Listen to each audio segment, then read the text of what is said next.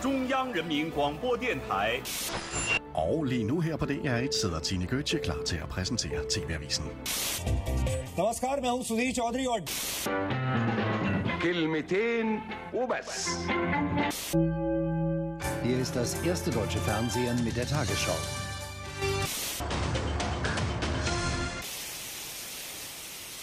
Say the word drones. What is the first thing that comes to your mind? New technologies for delivering packages and perhaps even pizzas eventually. My brother, because he makes them for fun. Star Wars. Star Wars. Amazon, actually. Private use, I'd say. Flying helicopters that can do awesome stuff. Some say it's gonna be bigger than the internet. When I say military drones, what is then the first thing that comes to your mind? War without casualties on the winning side, at least. Security. Unmanned airplanes and war. America, because they use drones in civil attacks in the Middle East in sometimes an unfair way, I think. You know, bombing civil people and so on. The war in Afghanistan. Problematic technological development that has to do with moral and ethics. Do you relate any countries with it? Israel, Russia, the Middle East. Afghanistan. Cooperations between primarily Western countries. US and the Middle East, Yemen. The US. USA. America. Esto es Planet Mundus. Hello and welcome to Planet Mundus. My name is John Ainger and I'll be your host today. Drones. How do you see them? As we heard from that Vox Pop, depending on where you live in the world may significantly alter the way you feel about these unmanned aerial vehicles. Are they the future of pizza delivery or cold, callous killing machines? Whilst military drones are now used in many corners of the world, such as Yemen and Somalia, today we will be zooming in on Pakistan. I'm joined in the studio today by the lovely Noor Anwar. Thanks for coming. Maybe you could start by introducing yourself. Thanks for having me, John. I'm a journalist and human rights activist from Islamabad, Pakistan. I did my bachelor's in creative writing and politics from Hampshire College in the US, and now I'm doing my master's in journalism, media and globalization in Denmark and the Netherlands. Great, thanks again for being here. In that Vox Pop, we found that when you said the word drone to our sample of Danes, they did not initially mention military drones and instead saw them as a potential new way to deliver pizza. What do you think, Noor, the answers would be if we conducted a Vox Pop in Pakistan? Wow, I think you'd get a lot more emotional responses and a lot more negative responses. Okay, right. So before we dive fully into this topic with you, Noor, we'll turn to our correspondent Ching Lee, who gives us the hard facts on the use of drones in Pakistan. 지금 여러분은 플래닛 문두스를 듣고 계십니다. Hi, Ching. Can you explain to us exactly what drones are? Yeah, sure. Drones are also known as unmanned aerial vehicles and also remotely piloted aircrafts. They refer to aircraft either controlled by pilots from the ground or increasingly autonomously piloted following a pre-programmed mission. Apart from the military drones, which are armed with missiles and bombs, as we are talking about here, drones are also used for intelligence and surveillance purposes. In recent years, the use of military drones has grown rapidly, particularly under the Obama administration. The United States is at the forefront of this new warfare, seeing drones as an essential tactic in fighting terrorism. What US counterterrorism policy are we discussing here? So after launching the war on terror, the U.S. started armed conflicts with Al-Qaeda, the Taliban, and associated forces. Both the George W. Bush and Obama administrations have sought to justify target killings under domestic and international law. So one important justification came on September 14th, only 3 days after the 9/11 attacks. The U.S. Congress granted the president the authority to use all necessary and appropriate force against those nations, organizations, or persons he determines planned, authorized, committed, or aided 9/11 attacks. As assistant to the President for Homeland Security and Counterterrorism, John O'Brien delivered a speech in 2012 arguing that remotely piloted aircrafts, including drones, are legal, ethical, and wise. Let's hear from him. With the unprecedented ability of remotely piloted aircraft to precisely target a military objective while minimizing collateral damage, one could argue that never before has there been a weapon that allows us to distinguish more effectively between an Al-Qaeda terrorist and innocent civilians. I also talked to Noor Mia from Amnesty International US, who is a Pakistani and also an anti-drone campaign coordinator for Code Pink. She gave me some real cases of how civilians were killed by US drone strikes in Pakistan. For example, where I work now, Amnesty International was on the ground in Pakistan and did an independent investigation into drone strikes, and actually covered 3 different drone strikes. One which killed a grandmother who was simply picking vegetables in a field, and her grandchildren witnessed the attack, and some of them were even injured. And another one that they documented was a meeting between workers who were working at a construction site at a mine, and these workers were also bombed, and all of them died. So, what is the situation in Pakistan regarding drone strikes? The situation is, since 2004, the US has been conducting a covert program to target top al-Qaeda leaders and their external operations network, Taliban leaders and fighters who threaten both the Afghan and Pakistani states. According to the Langwo Journal, a project of a Foundation for Defense of Democracies, the majority of the attacks have taken place in FATA, the federally administered tribal areas, which are controlled by 4 powerful Taliban groups. FATA refers to the area of northwest Pakistan bordering Afghanistan. So, who were the people actually killed in those drone strikes in Pakistan, and how many civilians have been identified? Actually, the exact numbers for casualties are difficult to know for many reasons, such as the Taliban's control in areas where strikes occur and the scarcity of reporters in those areas. The numbers estimated by some organizations are mostly based on press reporting. This is why I checked Bureau of Investigative Journalism, an independent organization based at City University in London. According to the data available from June 2004 until today, drone strikes killed between 2,400 and 4,000 people in Pakistan, a quarter of whom were civilians, including about 200 children. It also reports that these strikes injured at least an additional 1,100 individuals. أنتم تستمعون إلى Planet Mundus. That was our correspondent Ching Li. We heard there that the majority of US drone strikes occur in FATA, the federally administrated tribal areas of Pakistan. Noor, could you briefly explain what the relationship is like between these areas and the rest of Pakistan? So FATA, although geographically comes under Pakistani jurisdiction, constitutionally the Pakistani government has no jurisdiction over FATA, because when partition happened in 1947, we basically went on with the same law that the British had mandated, saying that FATA was run by its own tribal leadership, tribal leaders, and the Pakistani government had no legal jurisdiction over it. Would the majority of Pakistanis see people who live in FATA as Pakistanis or as separate entities? I think they would see them first and foremost as Pakhtun, as Pashto speaking, and then after that they would say they're Pakistani, but I don't think most Pakistanis would not venture into the FATA region. If any interaction did come between people from FATA and I guess normal day Pakistanis, it would be because the FATA people would be coming to Islamabad or Karachi or other major cities. Okay. So in that regard, what can we say about the general attitude of Pakistanis towards drone strikes by the US? I think you can kind of see a chronology of emotions. To start off with, it was immediately seen as something completely illegal against international law, and there was a lot of protests against the drone strikes that were happening. I think, but it came to a point that people started realizing that terrorism was becoming a more and more a dangerous issue for Pakistan, and that I think people were accepting that it was being cultivated within the country, and a lot of those militants were coming from the FATA region.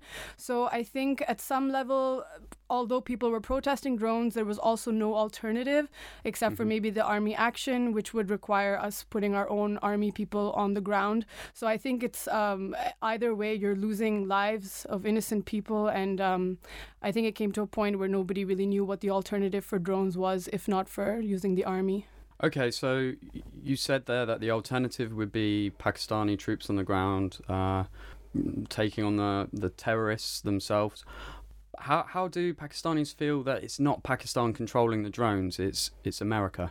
Yeah, I mean, I think that's where the problem really lies, that our government still officially claims that they have not given the U.S.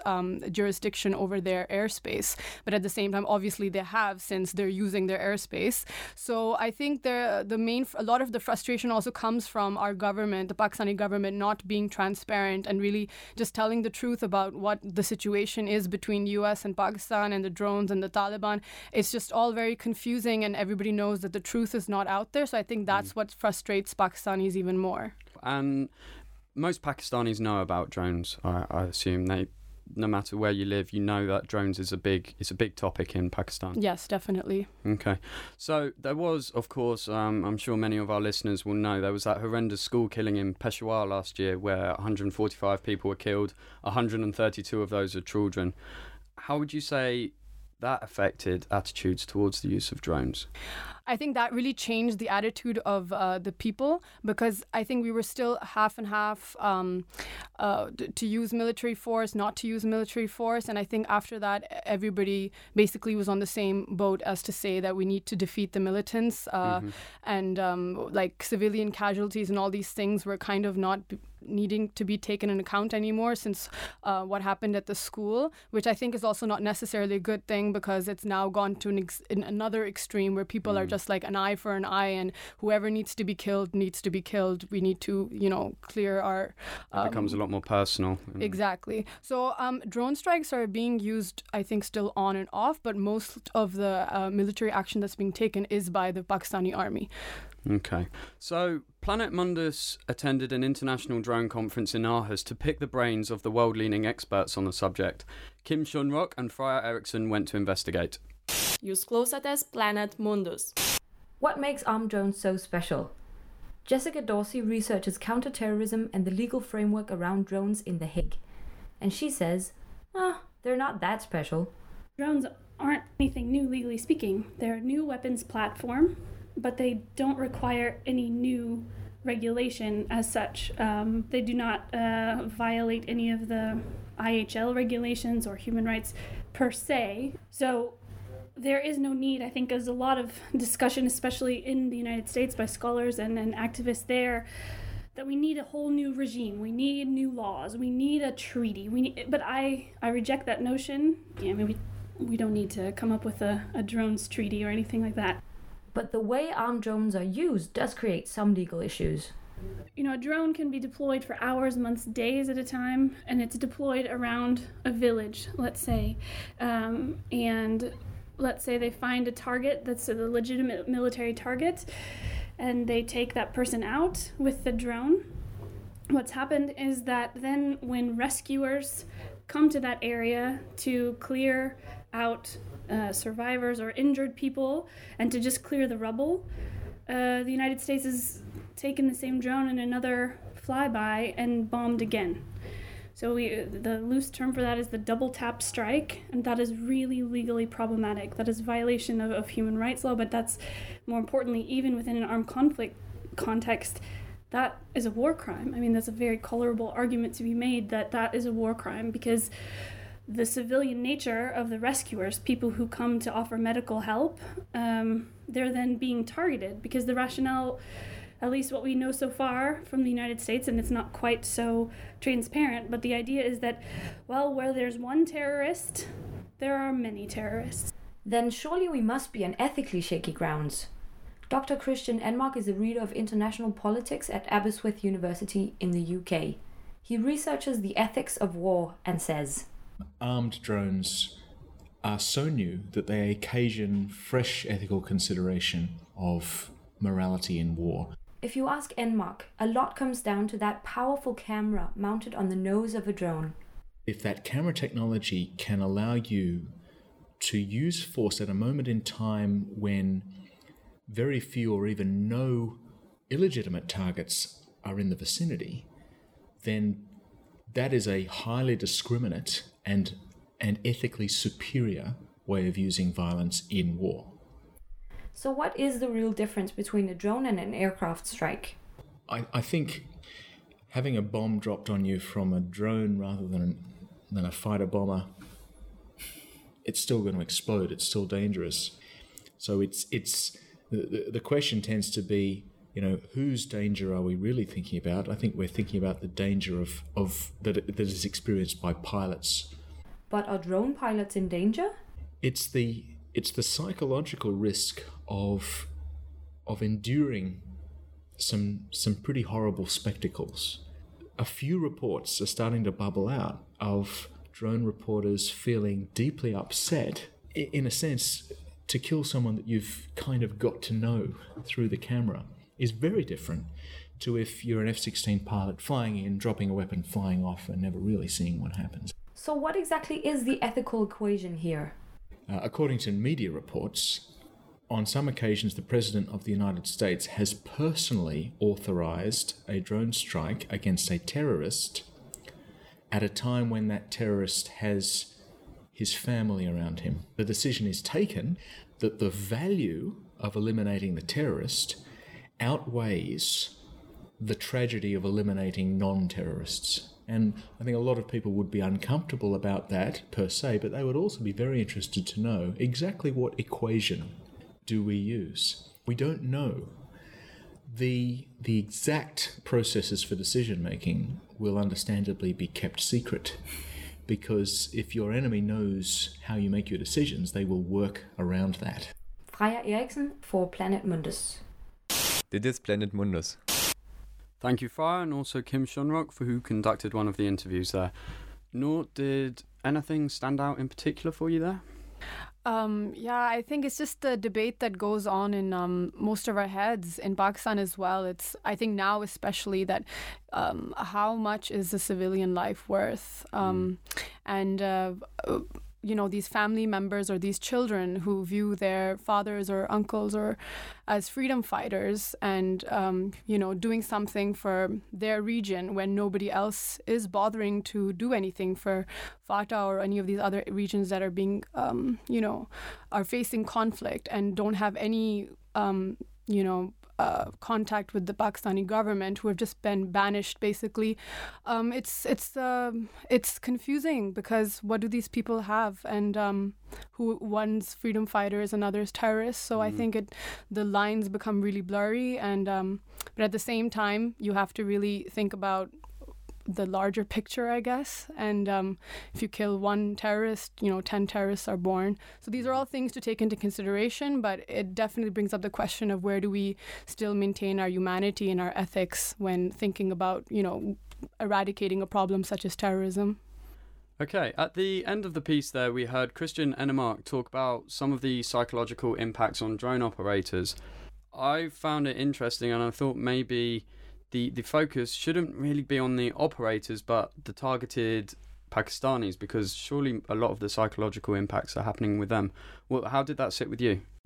I think it's still interesting to look at the effect that the drones have had on the drone pilots, such as the PTSD and the other psychological disorders, because it shows that drones are basically not the perfect warfare tool as they've often been depicted. And these pilots have been able to express their feelings and what they've been through to the media. Whereas when we look at the psychological effect on Pakistanis in FATA, there's basically a complete lack of media presence, and journalism is illegal. Any interaction with journalists is basically not possible. So the Pakistani media has not really been playing a very vital role and in bringing these stories to the forefront. And I'm sure that also has something to do with the government, basically not wanting these stories to come into the media, because it's inconvenient for both the US and the Pakistani government. So basically this lack of information on both sides, there's no information for the people in FATA. There's basically no information on the psychological effects or the stories of what are happening in FATA for the people in Pakistan. So I think it's just really difficult to see really what's going on, and I think this is why there's a lot more focus on maybe what's going on with these pilots, because they're able to voice their opinions, whereas the people in FATA have not really been had the same opportunities to tell their stories and tell what's going on in their region. So I guess in many ways we can characterize the drone war in Pakistan as very much a hidden war. You've got the drone operators in rooms in America, and they're very detached from the Pakistanis in FATA who aren't able to tell their story. Yeah, definitely. Jan Willems has temporarily cast away the coat of comedy to also hunt down drone experts. Indeed, he found them hiding in Aarhus and Hamburg. Du hörst Planet Mundus. On our way to determine what exactly makes military drone strikes so exceptional, we turn to Dr. Gary Schaub, a senior researcher at the Center for Military Studies of the University of Copenhagen. Gary Schaub identifies three main new aspects in the employment of military drone strikes. The first is the distance or the remove of the operator from the battlefield. The second is the lack of, or the asymmetry of risk that they face, the combatants face because of this. And the third is the ability to persist, to stay on the battlefield for a very long period of time in order to observe what's going on. One can make the case that this sort of technology that removes a Western combatant from the battlefield makes Western warfare more likely. That makes sense. Less risk for the combatants makes the decision to go to war easier. But isn't it unfair if only one side of the conflict has this huge advantage? There's an innate sense that warfare ought to be a fair fight. It ought to be a duel between two people. It ought to be a wrestling match, a grappling. Unfortunately, from this perspective, puts people in danger, and perhaps unfairly so. For example, we are in an era of post-heroic conflict, so has argued Edward Luttwak. And so people don't want to see their own family members killed in combat. And so if you would ask them whether or not having a fair fight, mano a mano, eyeball to eyeball with people in other countries is a good thing or a bad thing, they would probably say no, they would like to have an unfair fight. So I think there's a misapprehension about what conflict is about. So part of the problem seems to be that we have a wrong sense of what war is, or rather should be. Let's take a look back. Some argue that compared to times when war was still heroic, today's use of military drone strikes actually causes less deaths. Well, it was pointed out by an earlier presenter that since 2002, about 5,000 people have been killed in drone strikes in this recent period of time. However, in the closing days of World War II, 5,000 civilians a day, every day for over 6 months, were killed in Japan by the U.S. Army Air Forces. And compared to those horrific losses, the drone strikes today are much more discriminating and far fewer people are being killed. Now this raises the impression of a clean war, a notion that also German journalist and author Klaus Scherer observed. From 2007 till 2012, Scherer was the first German television's correspondent in Washington. During his time in the US, he got to know how proponents of the drone strikes argue. Natürlich sind die Drohnen verlockend, weil es die Illusion hergibt. Drones are certainly tempting because they give the illusion of a clean war. It is a war that has less unplanned civil casualties than a conventional war. Als ein anderer konventioneller Krieg. Diese Vorgabe The use of drones furthers the objective of conducting a surgically precise war. durch die Drohneneinsätze. US President Barack Obama is probably the person whose reputation suffered most because of his employment of drone strikes. Riding the wave of hope and change into office and boosted by 2009's Nobel Peace Prize, he is now often denounced as a drone warrior and warmonger, a notion that Klaus Scherer deems unfair. Wäre statt der Drohneneinsätze The reproach would have been even greater if the US would have chosen a conventional attack instead of the drone strikes. Obama is no war politician in the classic sense. He has even received a lot of flack for being too cautious to wage more wars. Ja, noch weitere Konflikte anzufangen. But regardless of whether the drone strikes are better or worse than conventional means of warfare, Klaus Scherer is certain that drones are here to stay. Dass die Drohne, I think it is beyond a doubt that drones are an established mean of warfare and have a future. Das halte ich für unstreitig. This is Jan Willems for Planet Mundus. 你正在收听的是 Planet Mundus. Thank you, Jan. So, when I listened to that piece, I thought a little bit that they're talking about drone strikes being very clean, surgical and clinical. And I thought, yes, that may be the case, but you mentioned earlier that the use of drones often is causing more terrorists. I think, yeah, because like he said, it's not an equal kind of warfare, because these drones are, they're coming and ruining family gatherings. They're just unexpected. There's no protocol. There's no, there's no right way of doing it. So I think, of course, like if you're just sitting in your house unexpected, or you're running around outside and all of a sudden, like in 2 minutes, your entire house, your entire family is wiped out, and you're from these are generally very poor people who are already been dealing with conflict for so long. And I think, what do you expect them to do? Of course, they're going, and like I said, in their eyes, most of their fathers or grandfathers or their uncles are seen as freedom fighters, and basically the only hope they have left. So eradicating that kind of hope in an area where education and awareness and all this is just completely obsolete, of course, this is going to breed terrorism and violence. That's the only thing they've ever known. Mm-hmm. And you yourself have lived in America for a fairly long time, 5 years? Yeah. Seeing it from almost both sides and living through a period in where America was into wars, but also having some kind of American identity, how does this alter your opinion of the use of drone strikes? Yeah, this is something that I've constantly try to grapple with, because I'm also a U.S. citizen, and I was in college in the U.S. when Osama bin Laden was found in Pakistan. So I've been having to deal with these kinds of like shocks and then denials, and trying to give explanations and justifications, and I really grapple with. I really have difficulty with this, because on one side, whenever I talk in Pakistan about defending, maybe not defending, but kind of explaining why drone strikes are maybe the only option, since before our army was not really taking initiative to go into these areas themselves, and so then I'm seen automatically as a Westerner, as an American, right. And then when I'm in the U.S. and I'm trying to give justifications for such as these things of how like concepts such as freedom fighter and terrorists are just so blurred, then I'm completely put in this box of being like a Pakistani Muslim who's being biased with her opinion. So this is something, wanting to be a journalist, I think this is something that I really struggle with, because I don't really know where I'm supposed to place myself, and where my views and my identity are going to be able to separate and not really put me in this conformed box. You've been on a couple of rallies about drone strikes, haven't you, Noor? Can you just briefly state what those are about? Yeah, I think initially it was just protests against the drones, and I think it was just the outrage at all the innocent civilians and the children being killed, and I think it was just the first reaction, and it was completely illegal, and there were a lot of lawyers, international lawyers, and it was just all this adrenaline was put into protesting against drones. But I think when I started really trying to talk to other people about it and trying to explain why I was so opposed to it, I think I came to a point where I realized terrorism is it's a global problem which is just breeding itself more and more.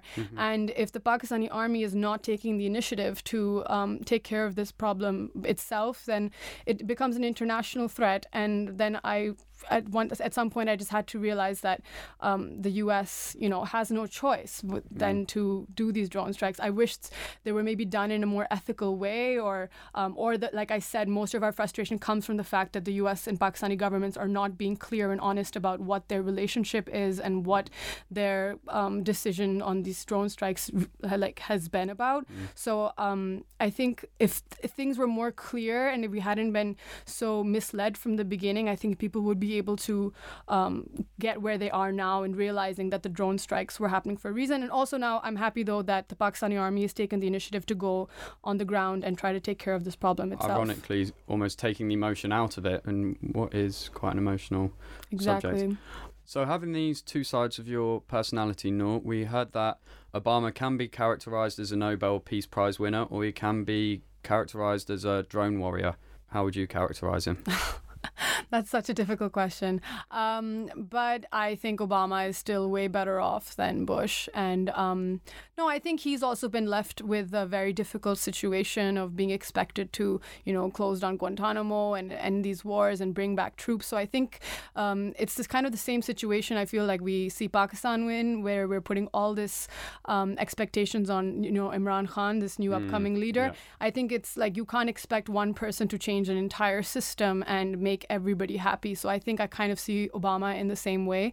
I still think Obama's done a better job than maybe, somebody else could have in his place. Approach.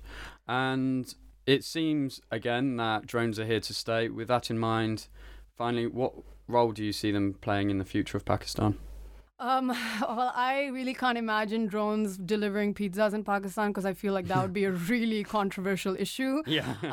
But I hope that our army has already started proving itself in what can be done on the-ground operations. And I think that maybe drones should stick to more maybe in terms of, technology advancement and all that. But maybe it needs to reevaluate its role in the military because, as that professor said, it doesn't really make a fair ground for warfare, and it's not fair to either side, I think, in the end, since we also discussed that so many of these pilots are also, facing repercussions. Traumatized. Fantastic, Noor. So on behalf of Planet Mundus, I would like to thank you very much for your time. Thank you. Now, as per usual, we turn to our wham bam thank you man, Jan Willems, and as like Superman, he takes to the skies with drones. Du lytter til Planet Mundus.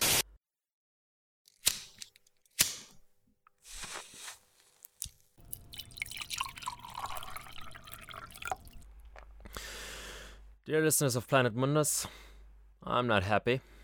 The world is not what it used to be. When I was young, we used to drive our cars ourselves. Our watches and phones were not yet smarter than us, and we didn't have those damn intelligent fridges that do the grocery shopping on their own. We used to actually go out and do something. Technological advance. My ass. It has turned us into weeping sissies, unable to fulfill most basic tasks without an app. And now that same advance has taken away one of the last bastions of our vigor and vitality. War. Dear listeners, I fear that we in the West are losing the joy of war. That word used to mean something. The good old kind I'm talking about still meant getting out there and actually kicking some asses. In the name of democracy, of freedom, or whatever. I don't care. Reasons are overrated anyway. The point is, the old generations of soldiers still knew how to blindly disassemble, clean, and reassemble a machine gun and fire a burst in your ass in 20 seconds. People used to get outside and work in the fresh air, beneath the midday sun, under the pouring rain, enveloped by the cold, cold snow. Boots on the ground actually meant boots on the ground. We were getting to know new cultures and countries we've never heard of before. It was an adventure, an experience. The history of American warfare was packed with exotic and sunny destinations, from the picturesque coasts of northern France in World War II to the exotic jungles of Vietnam and the sunny dunes of Iraq. Now those were places you could write home from. Now look at what has become of war.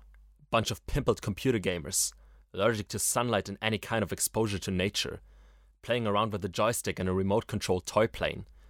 And then they have the boldness to say that they have post-traumatic stress disorder, or whatever they call their womanly mood swings today. Drama queens. In the good old times, veterans would come home and shove down deep those memories and feelings and drown them with a bottle of Johnny Walker. Look at those guys we're attacking, on the other hand. Now they still know how to appreciate a good fight. Eye for an eye, tooth for a tooth. Take ISIS. They made beheadings fashionable again. Pillaging and raping and burning. Now that is something I can work with. War reporters used to be awakened by the smell of napalm and wrestled their morning coffee from the dead hands of a fallen colleague. We still had something to actually report on. Huge military planes and helicopters, armored tanks launching deadly missiles into the skies, explosions, smoke, hundreds in panic. That was still something we could sell. And now? Shady wars in the secret? Fewer victims? Fighting from the comfort of your own couch, perhaps? Of course it had to be a Democrat, like Barack Obama, to promote this sissy way of waging a war. What's next, Barry, huh? Are you gonna appoint drones to report on the drones? And make me completely obsolete? Huh? My dear Planet Mundusians, I fear the world is going down the drain. If we don't even have the balls and the decency to fight our own fights with our own fists, then I don't see a future for this generation of whiny little wussies. Jan Willems for Planet Mundus. I'm out. أنتم تستمعون إلى Planet Mundus. Thank you, Jan Willems, and once again to Noor. Now, of course, we don't want to drone on, so we'll conclude the show by urging you to follow us on Facebook, Twitter, and comment on our website, planetmundus.com. Here, you can also read this week's blog by Ula Kosgard. We are also available on iTunes, plus your favourite podcast app. My name's John Ainger, and there's been a tremendous amount of help behind the scenes to bring the show to you. Today's technical producer was Daphne Henning, and the show was produced by Nihal El Sharif and Jan Willems. Thanks again, and tune in again soon.